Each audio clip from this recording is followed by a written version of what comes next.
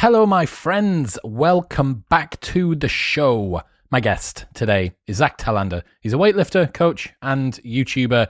He's joining me yet again today to talk about the world's most pressing issues. Things like whether men should be forced to get vasectomies at age 40, if John Jones can ever find redemption, why New Zealand's football team name is problematic, why the female orgasm is so elusive, how Zack got involved in internet beef with a big Texan man, whether CrossFit has rampant steroid use problems, and so much more. Not too many things to take away from today, apart from I dug really, really deep into research about the female orgasm. So there is a 15-minute segment on why you, or potentially your partner or previous partners, have struggled to reach climax.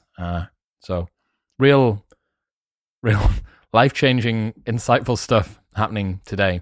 Before I get on to other news, this Monday is the launch of the Modern Wisdom community, finally on Locals. It's basically like a private Facebook feed where you can post and you can connect with other people that listen to the show.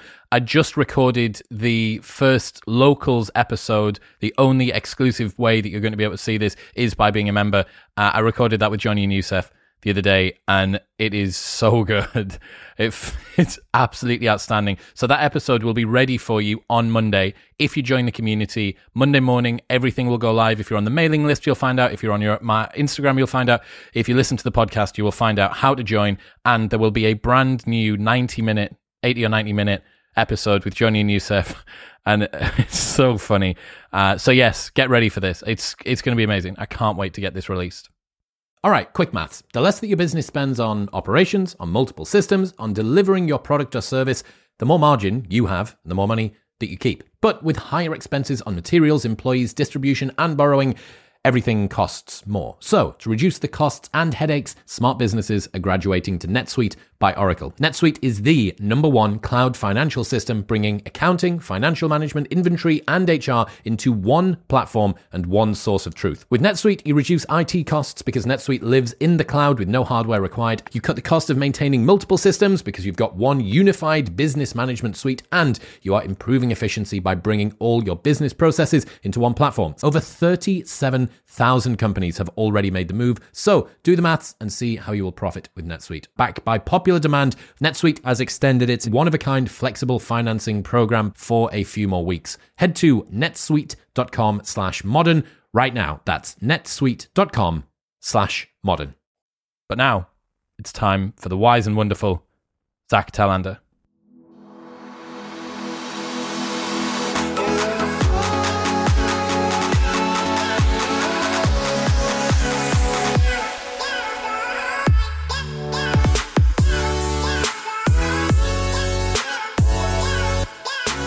Zacky boy, welcome back. Thanks for having me back. Sooner than we planned, man. Yeah, but it feels right. Too much to talk about. Right, so here's the first thing I want to talk about. Chris Rabb from Philadelphia. He has created a bill requiring men to get vasectomies by age 40. State Representative Chris Rabb, Philadelphia Democrat, supports a solution to lawmaking men who want to control policy on women's and girls' bodies, requiring men by 6 weeks into age 40 or after child 3 to get vasectomies, and it's all in the name of reproductive rights for women and girls. Rabb also wrote the legislation which was in a response to restrictive abortion bills around the US. I thought it was as important as a man to speak up about reproductive rights, Rabb said, according to WHP TV. There are bills and laws that regulate and restrict bodily autonomy for women and girls, but not so much for men. While the legislation is satirical, it's supposed to add conversation on reproductive rights. In the statement, Rabb said, as long as the state legislature continues to restrict the reproductive rights of cis women, trans men, and non-binary people, there should be laws to address the responsibility of men who impregnate them. That's obviously beside the law of having to look after the child and pay child support for the first 18 years of its life. My sincere hope in introducing this legislation is that my colleagues in the General Assembly consider the egregiously gendered double standard when it comes to curtailing reproductive health care as it applies to women. Republicans reportedly responded with abortion and vasectomies not being equal issues and argued the bill conversation won't get very far. What do you think about that? So the main thing that I heard from and what I want to talk about is the satirical aspect of it. So like it was knowingly satirical, right? When he did it, he himself knows that it's not ever going to get passed and it's not real. So what I'm wondering is, what is the efficacy of like an extreme satirical play like that to get conversation started? Well, ultimately, right? Like to get people thinking about, the other side of it, which is the abortion laws that are being passed. It's very interesting. Obviously, it's ridiculous, right? He even knows it's ridiculous. But that's what I'm wondering is like how effective is satire in bringing about conversation? And I would say it's decently effective, right? You have well, we're talking about it.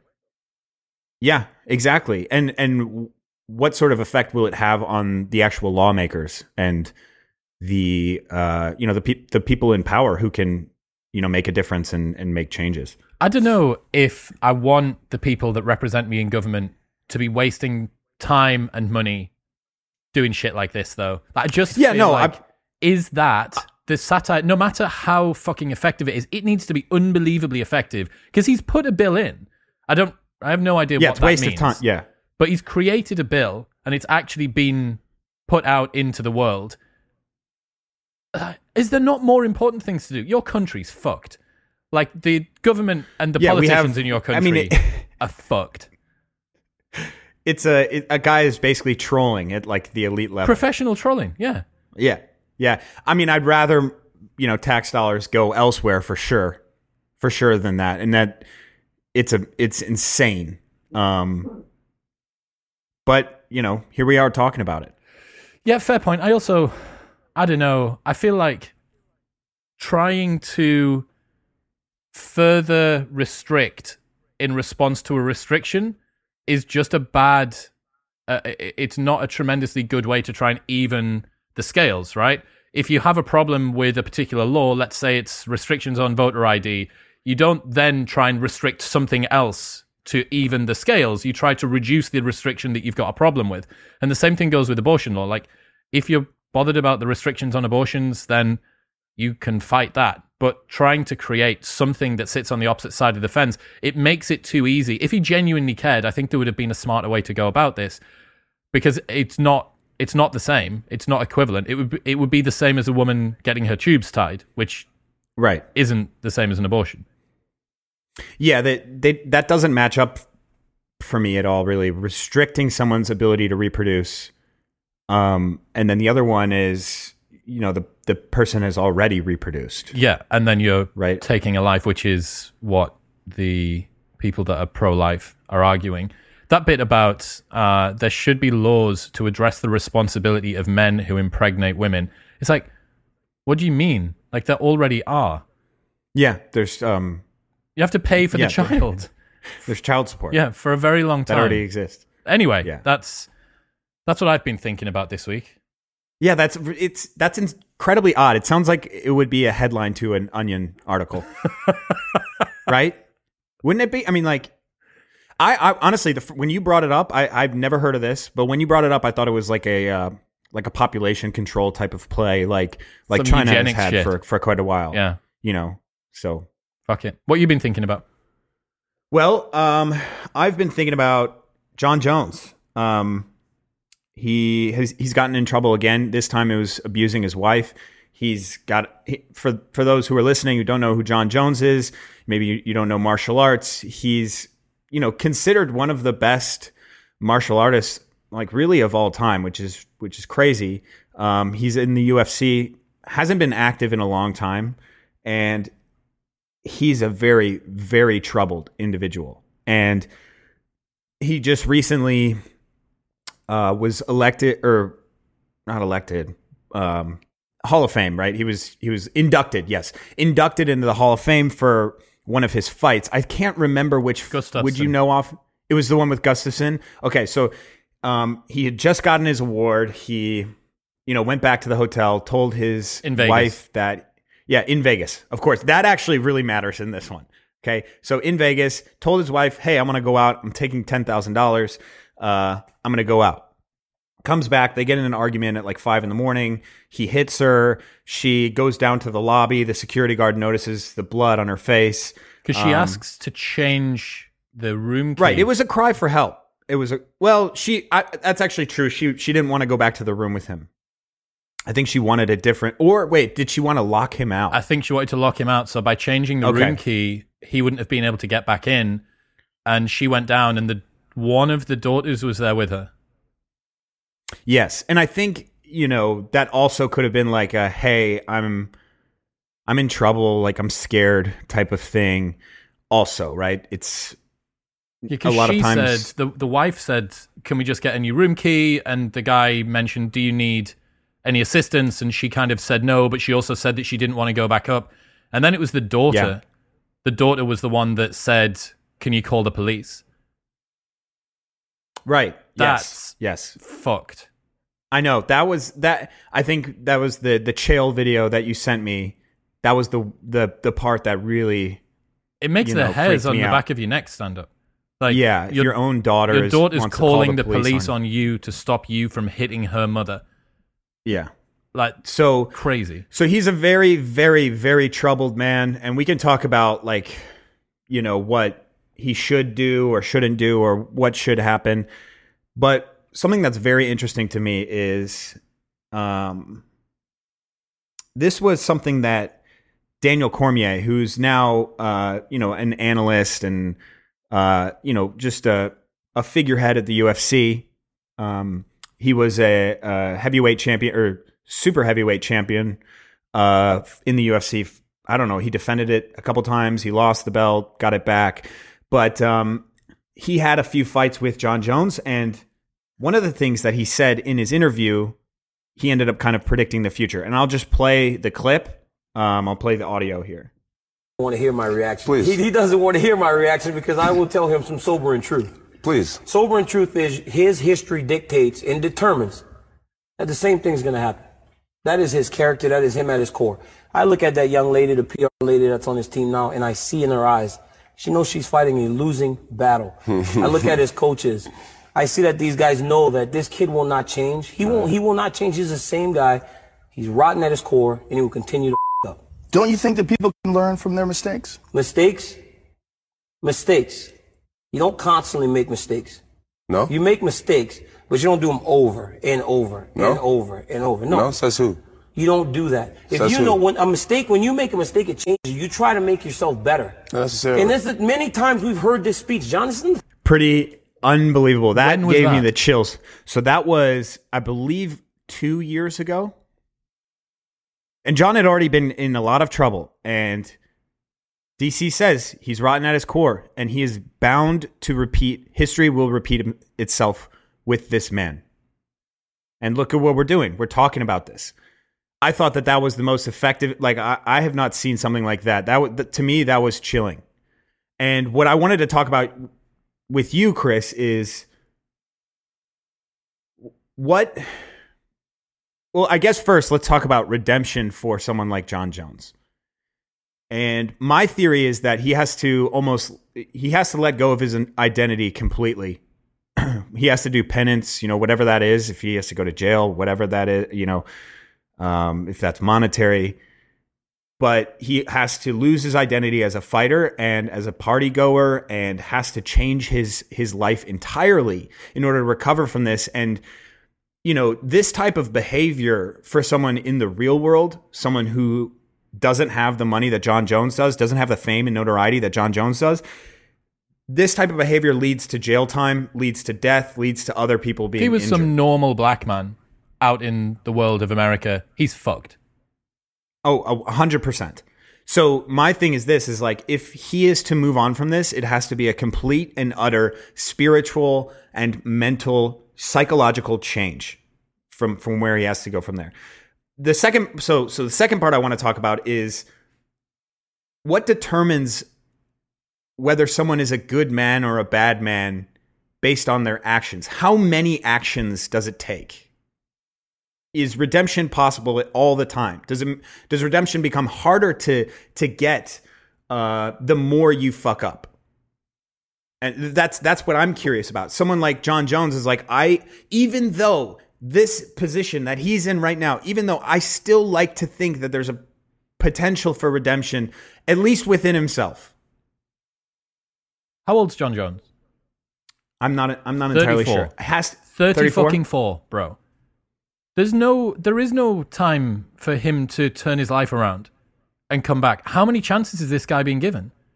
He got popped for some sort of PEDs? Like, yep. If you want to tick off all of the big things that you shouldn't do as an athlete, whether it be recreational drugs, whether it be performance-enhancing drugs, whether it be getting into misdemeanors, he hit a pregnant woman in his car, he shot a gun outside of the window of one of his cars, he was belligerent to the police. When he got arrested this time, after this incident with his missus, and he had the cuffs on behind his back, apparently he turned to the 4 police officers and said, I'd love to see if you 4 like pussies could take me on your own if you undid these handcuffs. I've just been inducted into the Hall of Fame. Then he headbutted the police car, so he's now got to pay for the damages to the police car. So, like, the guy's a bellend. What I'm saying, of course, what I'm saying is like that whole being a fighter thing's gone. Like, in my opinion, to come back, maybe. I mean, who knows? In this weird world we live in, you know, like O.J. Simpson is one step away from getting a celebrity boxing match. Like, that's how fucking weird this world is. Is he? Okay. I don't know. You know, it's like, you never know what can happen. You know what I'm saying, though, right? Like, Jake Paul, Logan Paul, all this stuff, they're headliner, they're big martial artists now. Yeah. Like, it's crazy. I was thinking more along the lines of, like, John Jones just disappears out of the limelight and changes who he is in order to survive in this world. As far as the UFC I'm wondering if that's that's concerned, possible. That's already happened. So people mentioned this. They said a few years ago, John Jones could lord it over people like Danny, because one of the reasons that he said he wasn't going to come back is because he wanted to get paid $1 million for a fight, and the UFC don't seem to be quite good with fighter pay. That's a big criticism that they often get. So John said, I'm going to wait because I can hold out, because I can negotiate. He forgets, man. This sport moves so fast. They don't fucking need John Jones anymore. The sport doesn't need him. They haven't needed him in the heavyweight division for a long time. And he continues to fuck up and continues to be out of the game. So I don't see where his leverage comes from with regards to that. I don't think that people care. I don't think the UFC need him. I don't think the world need him. Like, if you're not going to be a good athlete, what you can be is a good ambassador or a good role model for people to look up to, young kids. You know, let's say the Cormiers of the world. Like, Cowboy Cerrone is another Cerrone. Or fucking Khabib. The guy retired at the peak of his career. So he's no longer an athlete in the MMA, in the UFC, but he can be a really good ambassador for people to look up to. John Jones has fucked both of those things. He's no longer an athlete, and he's not a role model for people to look up to. I don't want my future kids to be looking up to John Jones as the sort of athlete that they should try and aspire to be. Fuck that. So yeah, in terms of that, correct. And then in terms of how much redemption you need, how much you would need to do to undo all of the bad work, I don't think anyone can... I would always try and give somebody the opportunity to try and achieve redemption. I don't think that anybody can be a lost cause apart from like psychopaths and people that are in prison and rapists and stuff like that. And yes, and that's what I mean is, like, I think a lot of times people want redemption fast because that's how the world works now, right? It's like, I want to be back in the limelight, but I want to be in your good, on your good side. And what's missing there is the penance. What's missing there is the shame. And given John Jones's past, that shame and that penance, that has to take years. I mean, I would say this, Chris, as much as you would say there's no possible way this man could redeem himself, what about 10 years from now? What does redemption look like to you? And I'm not entirely sure. And that's why I it's interesting to me. I like to talk about things like this because these are things that are almost outside of the scope of human nature, is like long-term feelings about someone else. I have this feeling that people want to be on the winning side. So, for instance, if you fuck up, I want to naturally be on your side outside of being my friend, someone I care about.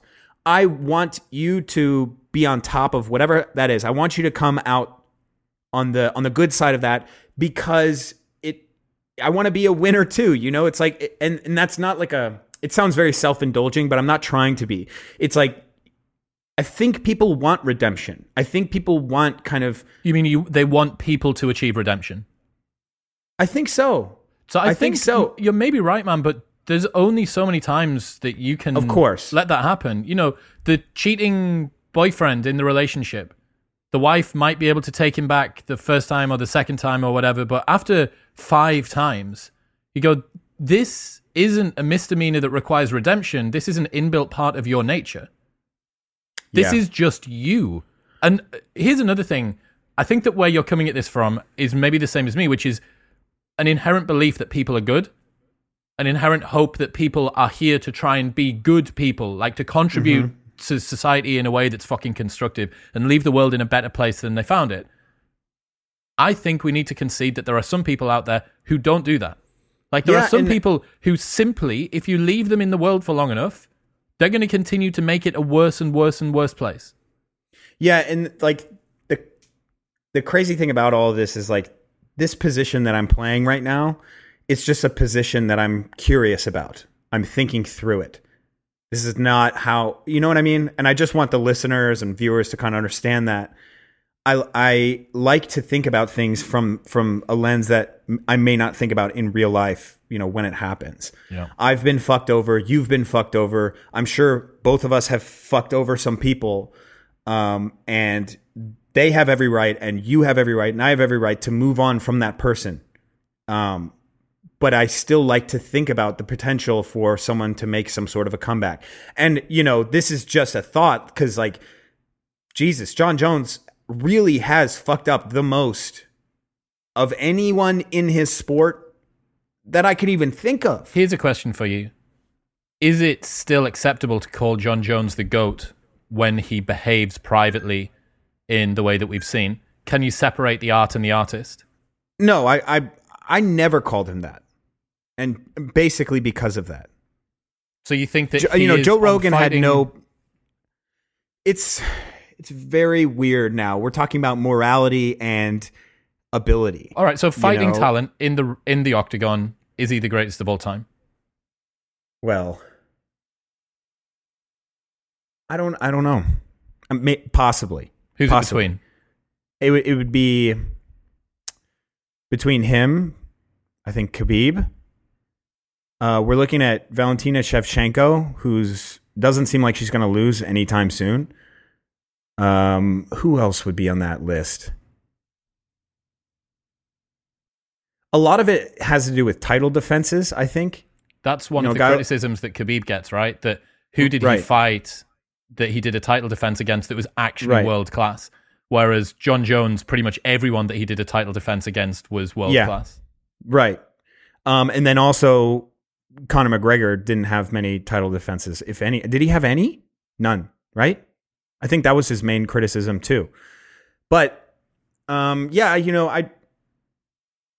don't know. It's just very, very strange. And the whole thing is eerie, dude. It's just like something needs to change. Like what would you do if you were Jon Jones's friend? If he has any friends. I think I would have given up by now.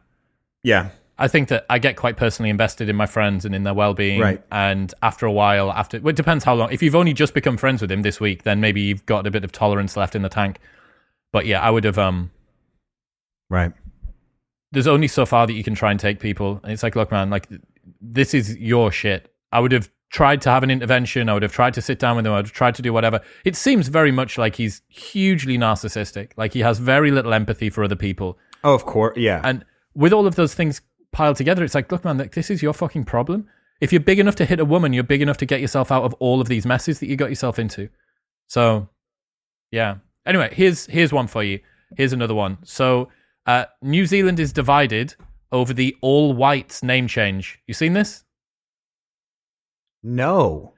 A heated debate is raging in New Zealand after the country's football governing body said it was considering changing the nickname of the men's national team. New Zealand football has revealed that the all-whites name could be changed in order to avoid racist connotations.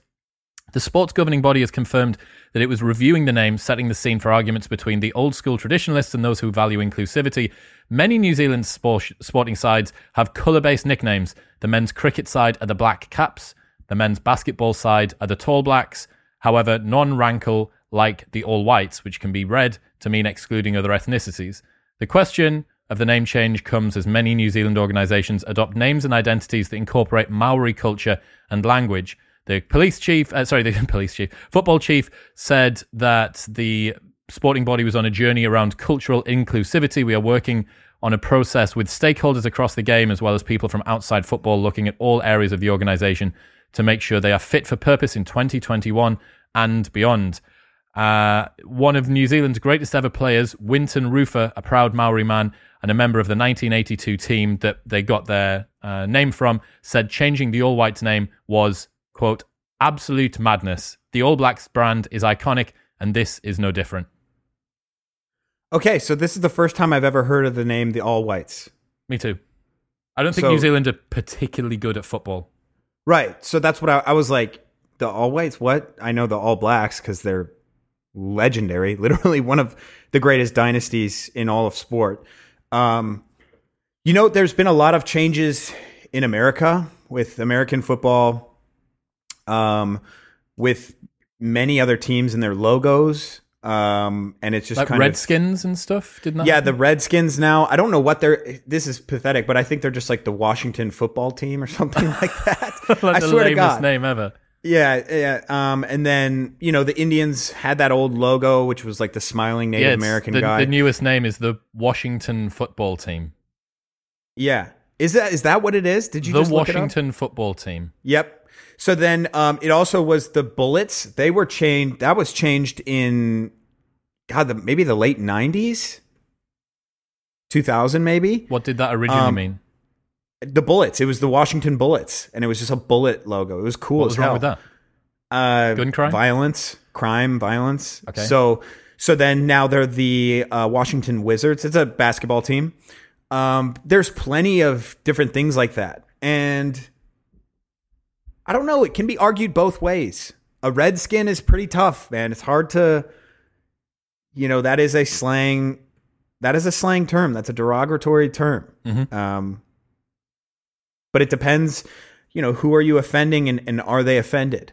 And that's the real question. The question would be whether or not an all whites versus an all blacks and a black caps and a tall blacks. This is the theme that New Zealand have going between all of their different sports teams. All blacks is the rugby and the all if you whites change one, you got to change them all, right? Well, no. By that logic? There's an inherent punching up versus punching down perspective that's being used that somehow all blacks is inclusive, but all whites isn't. And I don't know, man. It just feels like, can we not try to keep race dynamics out of sport as much as possible? I'm aware that sport is a good opportunity to display to people look, this is a very diverse team that we have on the field, and this is a young working class Asian guy, white guy, black guy, whatever guy that comes up through the ranks, and you can be like that person. Individual players and their teams at large are awesome role models for young kids and for older people as well. But when you've got an entire country's set of sporting teams named after the tall blacks and the black caps and the all blacks, the all whites being the one that gets singled out, it sounds like men over the age of 40 should be getting vasectomies. It just sounds like that again. It's as ridiculous in your mind? Maybe not quite, but it's obviously stupid. To do that highlights an asymmetry. Right. Yeah. No, I mean, that's what I was saying is if they determine that one is bad, they have to determine all of them are bad because they're all along the same line. Right? All of the all whites, the tall blacks, the blacks, It is very funny, though. Blacks? What about people that are short? What sport would they be playing? I don't know. What are short people good at? Wrestling, I think. Okay. Yeah. So they could be the New short Zealand blacks. wrestling, the short blacks or the short whites. Yeah. Yeah. I honestly, that's the first time I've ever heard of the all whites. Well, now you've heard of it. What do you think about NFTs? Don't know enough about them and have not. I don't know anything. Me really. neither. But everyone seems to be talking about them. Everyone's doing them. Do you know anything about them? Because that'll be more than me.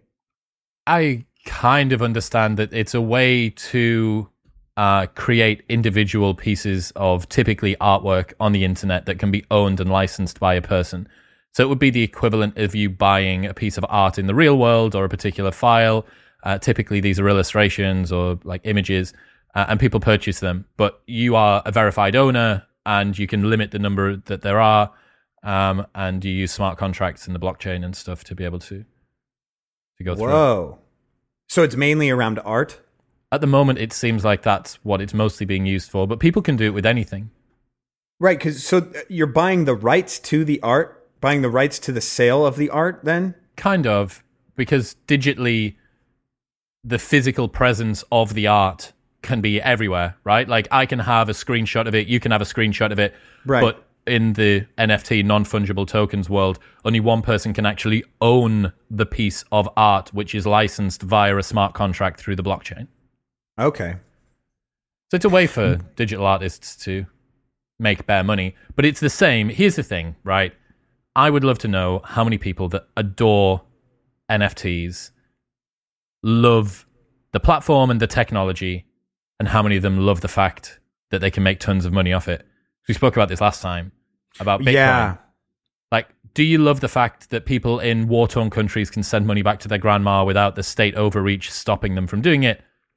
Or do you like the fact that it doubles every couple of years? Yeah, it's the latter. It's the latter of the two every single time. And the beauty of it is that it's guilt-free for right now, at least. Right? Why is it guilt-free? Well, because I don't think anyone's really calling people out for doing something as selfish as just playing this weird money game and making money out of it. You got called out. You got called out by a man with a mustache. Oh, Mark Ripito. Yeah. Well, okay. So do we want to dive into this? I want to know about the man with the mustache. Okay, so this is for people listening. This is it's almost a silly kind of internet beef, but we'll dive into it because it does get a little bit interesting. It starts off about a year and a half ago. My profession, my expertise is in the sport of Olympic weightlifting. So a year and a half ago, this guy named Mark Ripito, he's the creator of Starting Strength, and his book has reached almost 1 million copies sold. It is like, a guideline to barbell training to get stronger. And, I think at the timing of which he came out with the book and started to build his YouTube channel and content, it was timed very, very well. We are now in an era where there's a lot more people with good, if not better information than Starting Strength.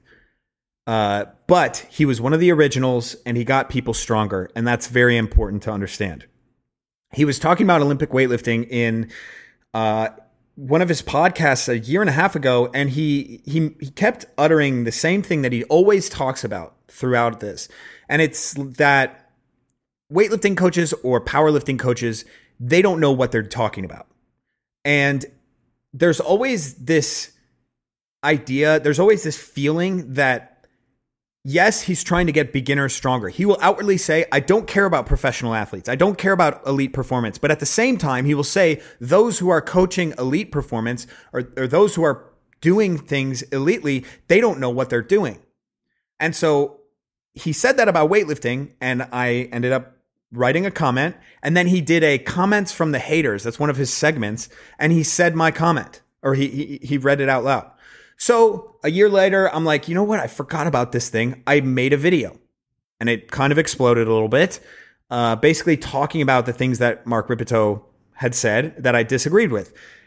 Then he made another clip, which was very egregious, where he laid out almost exactly what I had issues with, word for word, in a very clear-cut way. And so all I did was then make another video and disagree with it. What he said precisely, okay, so there's a man named Lasha Talhadze, just performed the greatest snatch of all time. The snatch is moving the barbell from the floor to overhead. He did it with 223 kilograms. This man has broken the world record, which has been his own, God knows how many times. Okay, I believe the world record when he started was 217, and he's the one who's broken it 6 times now. Okay, this is simply the greatest snatch ever. And Mark Ripito said, well, his technique could have been better from our standpoint, but it doesn't matter because the snatch is 50% of your deadlift, and technique doesn't matter. Those are the words directly out of his mouth. Then later he says, the reason why some of these old records haven't been broken is because weightlifting coaches don't know what they're talking about from a technical and a training standpoint. So for those of you listening, both of those things couldn't be more clear-cut contextual evidence as to what I disagree with wholeheartedly. Okay, so I made another video, and boom, he sees this, makes another video retorting me, calling me a fucking child. So this time he just goes off, a fucking child. My viewers, he said, are fucking idiots. He said, I've sold 1 million books. What have you done? I've gotten more people strong than you. I've invented all of this different stuff. So at this point, the saga is over because his comment section is just attacking him. You know what I mean? It's one of those things where we could have kept this stupid internet beef going on and on and on, but I just let him kind of defeat himself. Which When is did Men's the best Health way. write the article? Right. So that's where this gets even more ridiculous. Men's Health. Okay. So for everyone listening, everything I just said doesn't mean anything to you, right? But if Men's Health starts to pick up this, maybe it will. Okay? Because Men's Health is a proper publication. It's not just some random YouTube channel. I see that Men's Health is doing a report on this beef. However, they refuse to use my name. Both Men's Health and Mark Ripito refuse to use my name because they feel as though I'm going to gain clout from this. And this is exactly what I want. Right? That's another one of their arguments is like, they just want clicks. That's why they're going after us. It's like, no, actually, I just disagree with you. And I already get more clicks than you. I get more views. I get more clicks than you. That video, which you called me out, has the most clicks of any of your videos in the past 6 months. Because it was about myself and my viewers went to your channel. But that's it. That's the whole story. It was just hilarious to wake up one morning and see Men's Health was covering this fucking internet beef about a weightlifting coach and some random old strength coach. What was that comment where someone said, what's all of this weightlifting stuff doing on my white supremacy channel? So Mark Ripito is like the most Texas old, just like hard man. Okay. He's got a great accent. He says things like, why? Right? Instead of why, he says, why? And what? Type of stuff. So, he kind of has his own like little meme lords, which I really respect, like his own meta content. People, but he's more of like a libertarian, obviously right leaning. And someone commented, it was like, what is all this weightlifting pussy shit doing on my libertarian, like right leaning militia podcast? And I thought that shit was so funny, man. I thought that was so funny. But yeah, that's what I've been involved in. And the thing is, you and I talked about this. I had Men's Health covering it, right? And you were like, dude, you're sitting on a pot of gold here. You have to go and make a video. You had to. After you said that, though, I went and checked on his video, and all the comments were like negative, taking my side. So I was like, you know what? This did the job for me. I don't need to. Yeah. How noble of you. See, John Jones could learn a thing or two from you. Just fucking let it go, John. Right. Do you want to learn about orgasms? Yes. Yes. Boy, do I ever. I thought you'd never ask. Me too. So, I looked at a study accounting for women's orgasms and sexual enjoyment in college hookups and relationships. So, this investigated the determinants of orgasm and sexual enjoyment in hookup and relationship sex among heterosexual college women and seeks to explain why relationship sex is better for women in terms of orgasm and sexual enjoyment, We found that women have orgasms more often in relationships than in hookups. Regression analysis reveal that specific sexual practices, experience with a particular partner, and commitment all predict women's orgasm and sexual enjoyment. The presence of more sexual practice conducive to women's orgasm in relationship sex explains some of why orgasm is more common in relationships. There was also a double standard contributing to why relationship sex is better for women. Both men and women question women's, but not men's, entitlement to pleasure in hookups, but believe strongly in women's as well as men's entitlement to pleasure in relationship. More attention is thus given to producing female orgasm in relationships, but not in hookups. And here's the stats. So if you've had no prior hookups with this partner, 11% orgasm, 1 or 2 prior hookups with this partner, 16% orgasm, 3+ prior hookups, 34%, and 6+ months of a relationship, 67%.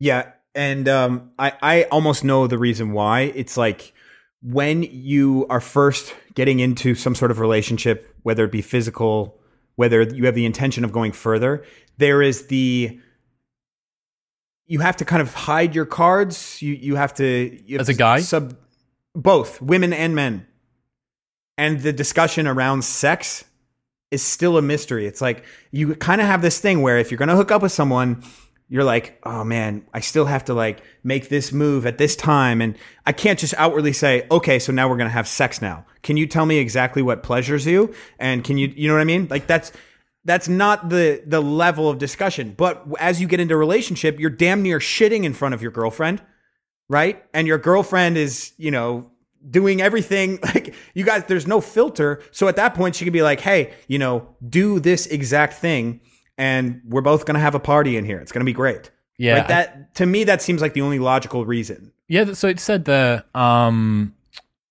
presence of more sexual practice, conducive, experience with a particular partner, and commitment as well was another one. So I wanted to dig into this more. So I read that and I was like, this is pretty interesting.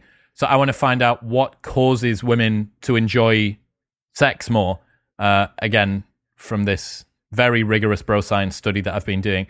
And what got me onto it was I was chatting to a bisexual girl, actually, who's just come out of a relationship with her first relationship with a girl.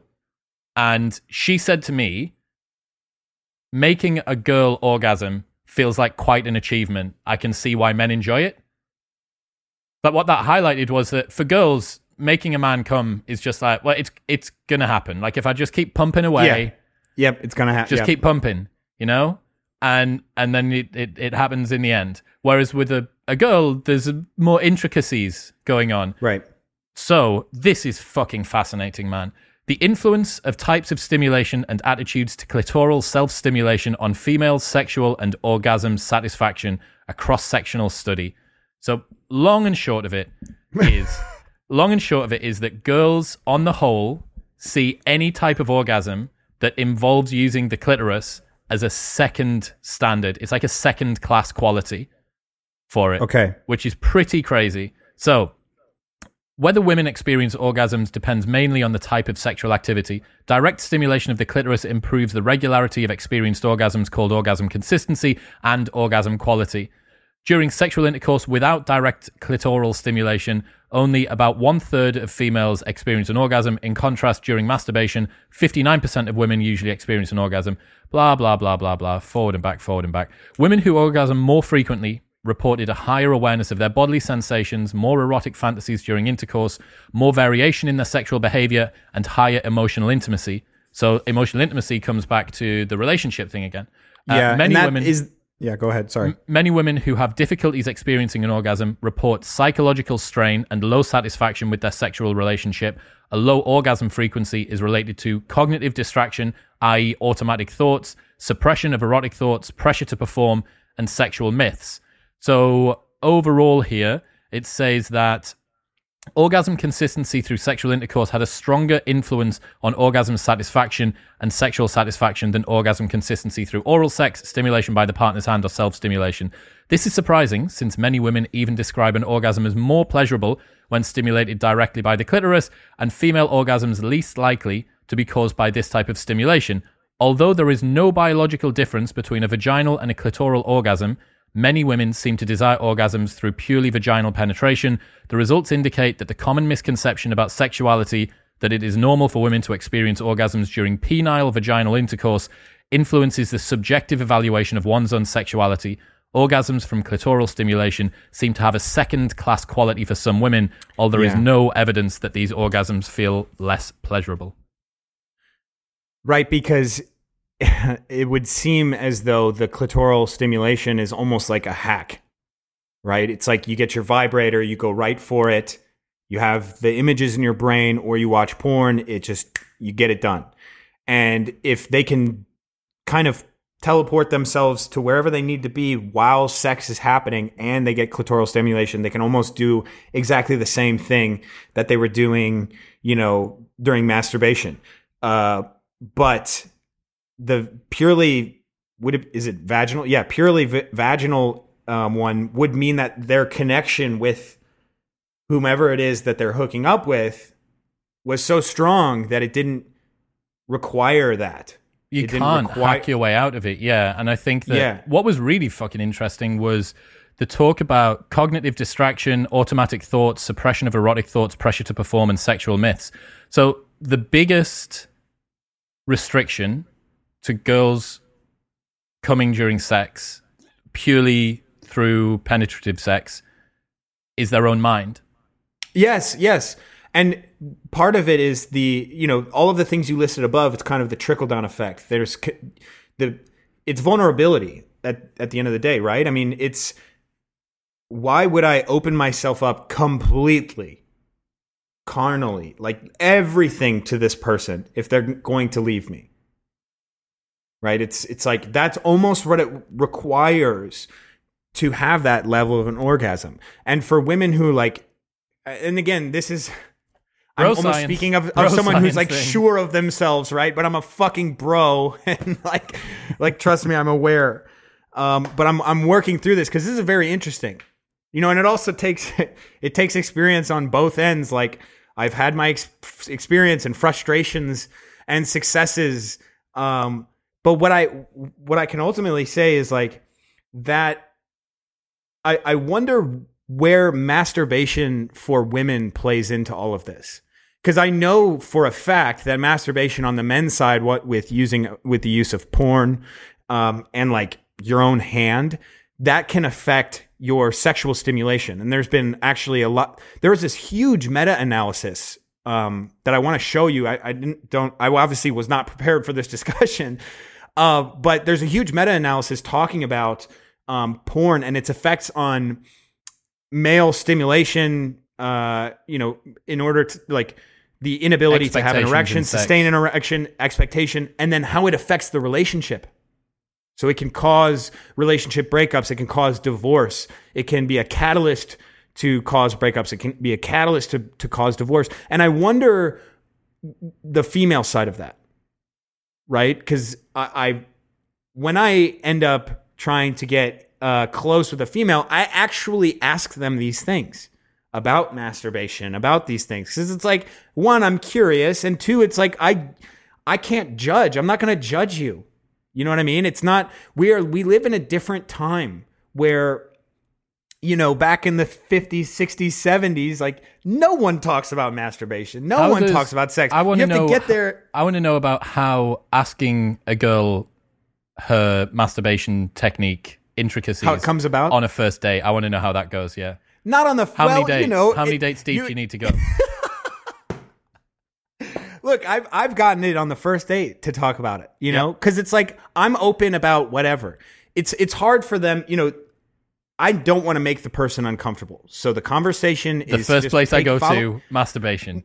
Yeah, no. The conversation I go to is following their lead, right? I'm not going to push any further because there's nothing I hate more than making the person sitting across from me feel awkward.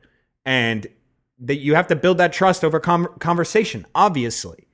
And more likely than not, on a first date, you're going to end up talking about relationships. Are you not? What, because you want to know about the person. Who have you dated? What was wrong with it? What did you do wrong? What did they do wrong? What do you like? What don't you like? And if you're not talking about sex at that point, right? At some point, you have to start talking about sex. If you talk about sex, you talk about people not being good at sex, or you talk about people being good at sex, what they did that was good. And then masturbation habits end up having to be discussed, right? I just kind of bro science walked you through exactly how that ends up happening. That's why you're doing it. Okay, so I think, bro science time, I think that the pressure to perform and the sexual myths, which are 2 of the 4 reasons for low orgasm frequency, according to this study, pressure to perform comes from what they predict the partner expects from them. And because of how much porn is around, I think that probably will have made girls believe that they need to act in a certain way. I have seen some studies saying that more men and women believe that anal sex should happen because it just happens in porn. So therefore porn is a representation of intimacy that happens in the normal world. And then the sexual myths thing is about the fact that in most porn, it looks like girls do orgasm through sex. So the girl themselves feels, oh, well, this myth is part of me. Now, I don't know how much of a myth thing it is, because when it's self-created through the girl's own rumination and automatic thoughts and suppression and blah, blah, blah, that's like a self-fulfilling prophecy. That's like the thing that you want to have happen, you're stopping it from happening because of how badly you want it to happen. It's a pretty uncomfortable situation. That's essentially, right? Like, what's the one thing that men face is ability to get it up. Yep. And then the thought process of trying to get it up makes it worse. Don't think about it. Babe, don't think about it. It'll just happen. Okay, you don't want me to think about it? Now all I can do is think about it. Yeah, right? So it's kind of the same thing. If a woman wants to have an orgasm that's all they're thinking about. And then they think, oh, crap, well, it's not happening. Doing it right? Is it happening right? Is he enjoying it? Am I enjoying it? Should I be doing this? Yes. That's such a good analogy. Yeah. And I saw, I think it was someone on Rogan a while back, but this guy was saying, there's a mixture of drugs you can take to where you just let go of everything. And it's like would it be called oxytocin? I know that oxytocin is what's released. I know that, but is there like a form of that? I'm not Something sure. like Was that. this for women or for guys?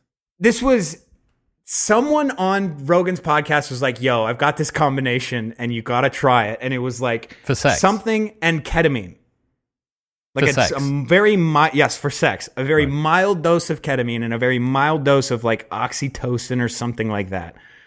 Oh, and then, he was also saying you can rub something directly on your dick. This sounds like Ben Greenfield. This sounds like very, very Ben Greenfield. Okay, it could have honestly been him. I don't remember, but I remember the comments being like, yo, this guy is fucking insane for suggesting people going out of their way to get some ketamine from like some rando motherfucker.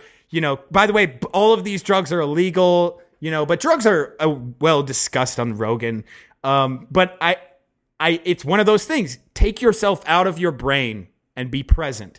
It's I feel like there's a limit, though. There's a limit to taking yourself out of your brain. Like if I have enough ketamine, I'm not on the same planet anymore. Like, you're not having sex with me. I'm trying a vegetable. I'm trying to get out into the astral plane, right? You know, that's what I'm where saying? I am. I'm trying to get out and be above the bed while we're fucking. I want to, like in that movie with you just get shoved into the astral plane. I'm trying to disappear. Benedict Cumberbatch was trying to get all of his skills so that he could have sex in the astral plane. Yes, exactly. Yes. I'm glad we're in agreement. Yeah. One thing I want to talk about, and actually, dude, I could talk about that stuff all day. So that was very interesting. But one thing I want to talk about, my friend, Ian Daniel, we know him as Ian the Rhino. He's a very strong dude, power lifter. He has a background in CrossFit. So he went to the CrossFit Games twice as a team athlete.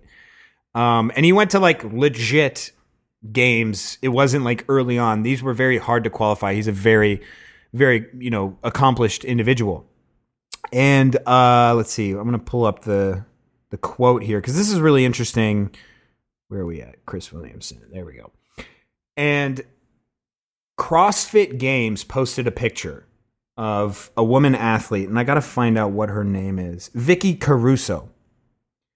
And in this picture, she honestly looks like single-digit body fat. On top of that, she has to perform these athletic feats and these feats of strength. So she did a 280-pound clean, which is a little bit under 130 kilos for a female. That is insane. Okay, for an average gym-going male, that's as high as you're going to get. Okay, and she has single-digit body fat. She has unbelievable leg veins, ab definition, and she has, it just doesn't seem legit. And the post that CrossFit Games posted, it was kind of like a repost. I want to pull it up because the reason I bring Ian up is that they took his comment down. And his comment was the highest rated. It had the most comments, and it was about the drug use and the PED use in a sport like CrossFit. Zack's camera has run out of battery, so you're now looking at him with the green screen fully behind him. All right, what was this? What was the comment? God, I can't even find the original post because they posted so many times, or they might have oh, here it is, right here. So this is what Vicky Caruso had said. Naturally, the steroid comments come out. These comments don't even bother me anymore. I've been hearing about that stuff since I was 10 years old. Really? You've been hearing about steroid abuse since you were 10 years old? There's no way. And my legs were more defined than most professional bodybuilders. And then all throughout running track in college, I was randomly chosen for drug tests. It doesn't bother me because I had nothing to hide, and I still don't. Anyone who knows me knows that I'm a huge advocate for more drug testing. What bothers me is the fact that when people see someone do something that they can't do, especially in the world of fitness, they automatically assume they're taking something. I follow a lot of fellow athletes, and every time I see someone hit a big lift or do something impressive, I'm happy for them. I have never once thought, oh, they're juicing because they're doing something I can't. If it comes out a couple months later that they were on that they were on, then joke's on me. But until then, let's start celebrating people's successes. We need to be positive and supportive of each other and stop comparing people. Okay, so if you look at this woman's profile, and you should definitely flash some of these pictures on screen, there is some crazy definition, stuff that you would see on bodybuilders. And it is possible. It is absolutely possible to diet down and get everything perfectly if you are genetically capable of having that level of definition and vascularity. It is possible for her to do that single thing naturally. Now, is it possible for her to do that and clean 130 kilos? I would say no. And it would point me in the direction of saying no. So this is where my friend Ian says this. The idea that CrossFit is a natural sport at the most elite levels is literally the biggest non-truth told to its audience. This is coming from a previous 2-times game competitor. I'm tired of it. It's disingenuous to sell that idea to Gen Pop. The use of peptides and fast-clearing steroid hormones is rampant and kept quiet. I literally know of previous Reebok-sponsored athletes who popped and were never disclosed because it would hurt the brand's image. Too much of fitness makes money off of using their elites to mislead people into what kinds of results are realistic through natural dieting and training. Cleaning 280 as a female with what appears to be single-digit body fat? Sorry, that's not how natural female physiology works. Now, when I took a screenshot of this, he had 227 likes on this, which was, 50 times the next highest liked one. And I came back to it a couple hours later and there was 400 likes. Then I came back to it a couple hours later and it was gone. Okay, the number one liked thing, the number one opinion on this was taken down, obviously, by CrossFit Games themselves. So it's interesting that you have a business that wants to be considered a legitimate, clean, and fair sport, when in reality they would never, ever want to negatively affect their business by popping one of their own athletes. But they popped Ricky Gerard. Yeah, and to me, I think, that could have been the sacrificial lamb. So for those listening, Ricky Gerard got third at the games, whatever year that was, the CrossFit Games. And 2017. Then they ended up retroactively popping him for SARM. So he tested positive there. Now, a lot of people have been saying that was a sacrificial lamb to say that CrossFit's like, look, we popped a guy who was third place, who was on the podium. But it's Ricky Gerard. No one knows who the hell he is. Matt Fraser, Rich Froning, any of the women, Tia Claire Toomey, whatever it is. Maybe they're on, maybe they're not. But boy, if they ever tested positive, they would never do anything. You think? I mean, oh yeah. If Rich Froning, for me, all signs point to a lot of these guys using. I'll never know. Why? We will never know. Because the game is recovery. So CrossFit, especially, it is a sport where recovery could not be more important than anything else. Because you have to, every single day, do things that require mainly work capacity work. There are certain things that are like snatch, clean and jerk, a single rep of each. But for the most part, we see 10 to 20 minute workouts where work capacity is being tested. And it's not entirely a skill-based sport. And I would say that about many different, many different Olympic sports. It's not, to me, the skill, the hard aspect of sports is adapting to certain stimulus when you need to. Rugby, you have to make a move because it's determined by your opponent.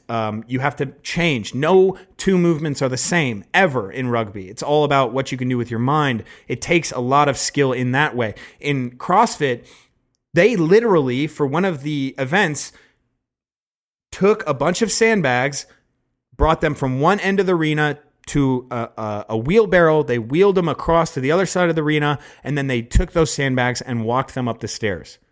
Just to show that this sport is about capacity. We are testing capacity. Who is capable of doing the most work? For the most part, and there's CrossFit is just an accelerator and learning how hard to press the accelerator. And who can do that the most efficiently and the best. And there's nothing wrong with that. But that leads me to believe that, honest to God, anabolics and androgens couldn't work better in any sport. They would benefit a CrossFitter more than most other sports. Androgens could benefit them because of the recovery aspect of it. Because it's pure gas pedal, it's pure motor, it's pure engine. Whereas, you know what? Here's another one: cycling. But see, that's cycling.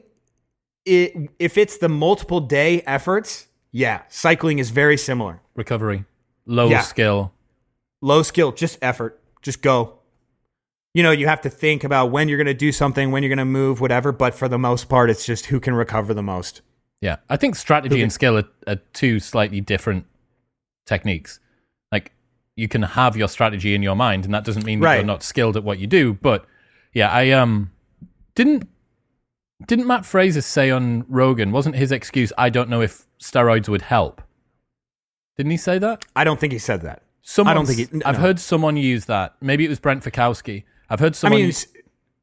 steroids, they damn near help with everything. Literally everything. The problem that CrossFit has is it's like the UFC back in the day, where it's got an internal doping accreditation. And that's... Yes, and people want to shit on USADA, and they can, but for the most part, look at the size of the men in the UFC now. Look at the body types in the UFC now. It is noticeably different. Dude, when you go back and look at like the single digit UFCs, God, like dude. UFC 7 or something. Yeah, Berserk. And that's the thing is like, sure, they're probably doing peptides. They're probably doing, fast clearing steroids, but it's not at the level of what it used to be. And that's better. CrossFit right now, it's like, dude, I don't know how it works. It's very confusing. If they got USADA involved, that could be very cool. I think that'd be very great. But why would they do it? Why would they? What's the incentive for CrossFit Not only that's the thing is, what's the incentive for even addressing this? That's what I would say, Chris, is like, why the fuck did CrossFit even talk about this? They shouldn't have even brought it up. It's like, if they just stay silent, if we're talking purely business, like, yeah, why would they have USADA on? Because it's just business. We're making money. We're doing well. We're going up, baby. But we're talking about morality here. Okay, so if we want to ignore morality, just don't even fucking bring up steroids. Because that's what it is. That's the real discussion here is morality. It's, here are the rules. Are you going to break them in the name of what you think is right or what is right? That's ultimately the question. This is something that my father spent most of his years talking about. Most of his career as a journalist has talked about the morality of steroid use because he covered the Chicago Cubs when they had Sammy Sosa, and it was Sammy Sosa versus Mark McGwire. He has had multiple cover stories on Sports Illustrated about athletes using. He talks about it in the Olympics, in American football, in baseball. This is what I've heard my entire life. This is not new to me. And what if we are CrossFit and we are just a business and we don't care about us being a legitimate sport, because when you are a legitimate sport, there is some sort of morality contract that you have to sign. That's what the UFC realized. If they want to be treated like a legitimate sport, they have to get USADA. They have to be somewhat moral. It can't just be a wild, wild west shit show of a promotion where they just put big guy versus small guy. Well, they got like Pride used to be. Big shareholders now, which the CrossFit doesn't. CrossFit's still a private company. Yes, and that's, yeah, they're the more legitimate you try to make yourself. This is the thing is, like, people want to ignore, they want the freak show. They want the Jake Paul fight. But at the end of the day, I don't think they really do. The more legitimate you can make whatever your platform, the more steps you have to take to ignore business and capitalistic mindsets. CrossFit, as far as business goes and capital goes, yeah, it is not in their best interest to get USADA. It costs a lot of fucking money to do that. And for what? For what? To lose potentially a big chunk of your games roster. Yeah. Or, you know, maybe things change, maybe whatever it may be. But part of it is we want to show that this is a real sport. You know, and these are the sacrifices you have to make. The UFC has done a lot over the years to be like, hey guys, this isn't just some freak show. You remember when UFC was starting and people were like, this is archaic, this is disgusting. This is like, you know, like most states still in America don't allow UFC fights to happen because it's just like, it's too scary, it's too sketchy. When really now it's like everyone watches UFC. Even my dad, who used to think it was, you know, too sketchy, too rough. Now he watches it. And that's because they took that stance against drugs. I think that if CrossFit wants to make this argument where they're being unfairly judged on the drug use in it, they have to start making moves. So to repost that woman's post and say, hey, a lot of us are getting critiqued on steroid use, when the reality is you don't know what's going on. It's like, well, what are you doing to make us believe that people are clean? Nothing. They're not doing anything. Who would you say off the top roster, if you had to pick a couple of people that were the highest likelihood of them being on gear, who would you pick? I'll go first. Noah Olsen. This is the type of stuff that gets you in trouble. It gets you in trouble. I'm not in the fitness industry. I don't give a fuck. I know. You can pass. You can pass if you want. I mean, I said Rich Froning. I've said that. And the reason I said Rich Froning is the longevity and the performance and the age. He's what, 35, 36 now? Yeah, and he's still crushing it. Yeah, better than ever. You know, and it's not a sport. I think it's one of those things where it should be a sport for the young. It is. It should be yeah. So I was talking to Ben Bergeron about this, and he was saying that for this new Comp Train Academy, if you're over 26, they're not looking at you. 26. If you're older than 26, they're not looking at you because it's going to take a few years to develop you from where you need to be and blah, blah. It is a young person's sport because it's about recovery. And Here's another. And that's why, listen, if it's about recovery, man, androgens are being fucking used. I will say that. Honest to God, anyone who's listening, who's a CrossFitter or who will listen, who see this as CrossFitters, like, you have to be skeptical. And if it doesn't matter to you, then that's fine. If you think everyone's doping and it doesn't fucking matter, fine, that's great. But do not say that it's incredibly likely that your hero, your guy, is not taking, or girl, or female. Either one. There's no assurances until they get a more robust testing procedure in place. There's no assurances that people and even then, it's not an assurance. It's not a for sure, but it definitely helps. Yeah. It definitely helps. USADA they are a bunch of Nazis, bro. They will fuck you up if they do not give a fuck. They might not be able to catch you, but if they do catch you, you're fucked. They're not going to report to CrossFit, and CrossFit's going to determine your outcome. Once you sign up with USADA, they do whatever the fuck they want. Game over. Yeah, there's no safe words. There's no way to get out of this alive. Yeah, we got to protect this guy. No, that's not the case. They're going to get you. Did you see that Mark Zuckerberg lost $6 billion in a day when Facebook was down? Listen, man, if he takes my Instagram away from me once more, I don't know what I'm going to do. I think if he does, he should go bankrupt. No, I'm kidding. That's the sort of shit that's just, is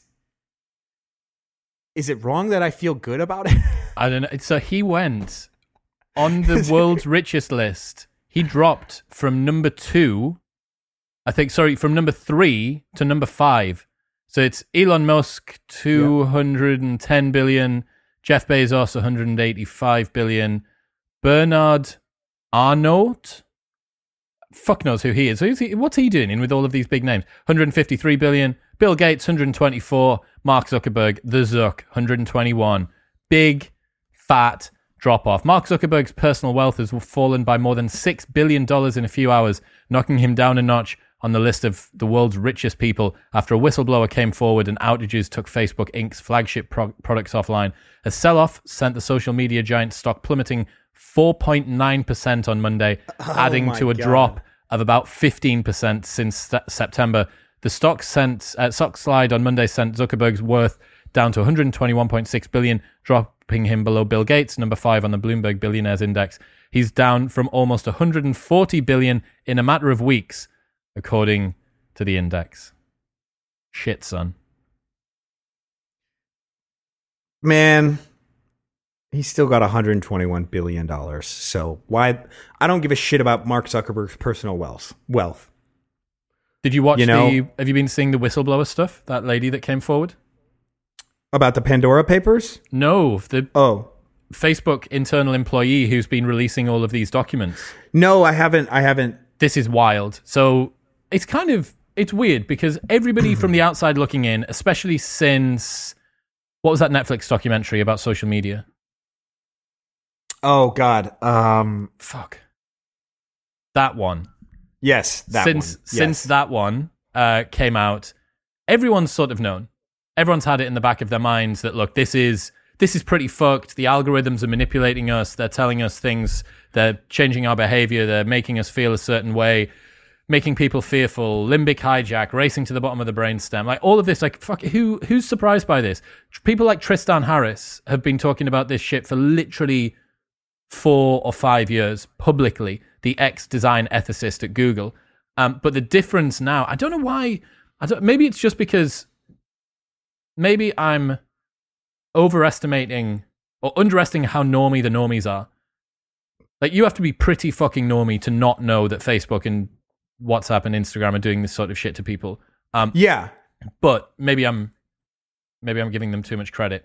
But being aware of it, does that make you any better? Does that change your psyche at all? No, but it wouldn't mean... Like, I'm not surprised. This woman's come forward and said, in the reports, we have verifiable information. Facebook's internal team has information saying that Instagram actually hurts the body image of young girls, that it causes increases in suicidal ideation, that there is like they reckon that there are between 3 and 5% of global conflict is due to Facebook. They police the platform they manage to get a particular percentage, but they police almost all of the comments and the content on the platform in English, and English only accounts for 9% of all of the content that's produced on Facebook. So overall, what you end up with is the world now being told through a whistleblower that what people presumed for a very long time and had already backward engineered that this was actually happening, and they're aware of it. It's like, do you not think they see the fucking algorithms? They make the algorithms. Like, obviously they know that this is going on. We knew it was going on, and we don't have access to the algorithms. But obviously this was going to happen. But so this lady's come forward and basically said that there's a huge cache of internal documents, 10,000 pages that she siphoned off over quite a long time, and then she left in May and revealed them, and these documents came out, and then she did a 60 minutes interview, which you can watch on YouTube, and then she gave a 3-hour address to the House of Congress or some shit the other day as well. And I mean, it's a bad week to be Mark Zuckerberg. It's a pretty bad week. Well, okay, the movie's called The Social Dilemma. That was it. And you know, it's funny that like the whistleblower comes out to say that water is wet, essentially. Oh, you know, it causes, young females to negatively think about their body. Wow, shocker. You know, causes more suicidal ideations. Shocker. You know, this is all something that people have been talking about for a long time. So why is it news? Well, because it's now from the people that made it.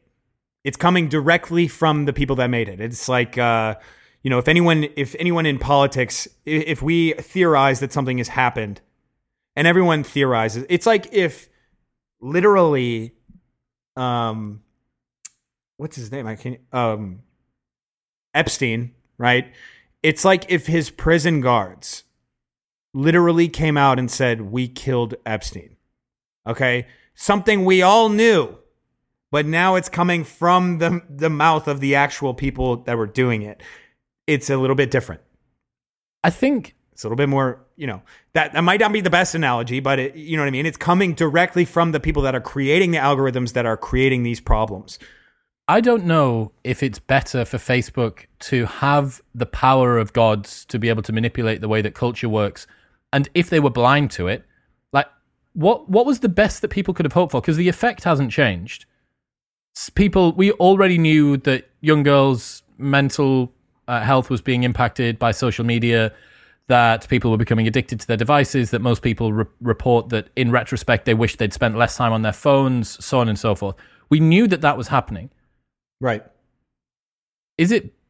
What were we presuming before we saw this document? That Facebook were like culpably deniable, willfully ignorant? Like, no. They obviously, in order to be able to enact those effects, they have to actually know the way that this works. No, and that's what I'm saying is like it almost like skepticism and theory and conspiracy theory like will never ever be legitimate because it doesn't make people just always want to know exactly if it is or if it isn't. They want to know no matter what they observe. It needs to be declared what it is. And it's like, what did we expect before? Was like, no, we didn't expect anything different, but we just kind of went, you got to move on. Right. But now, since it's legitimate, there's people saying, oh, yeah, fuck, this is a fucking problem.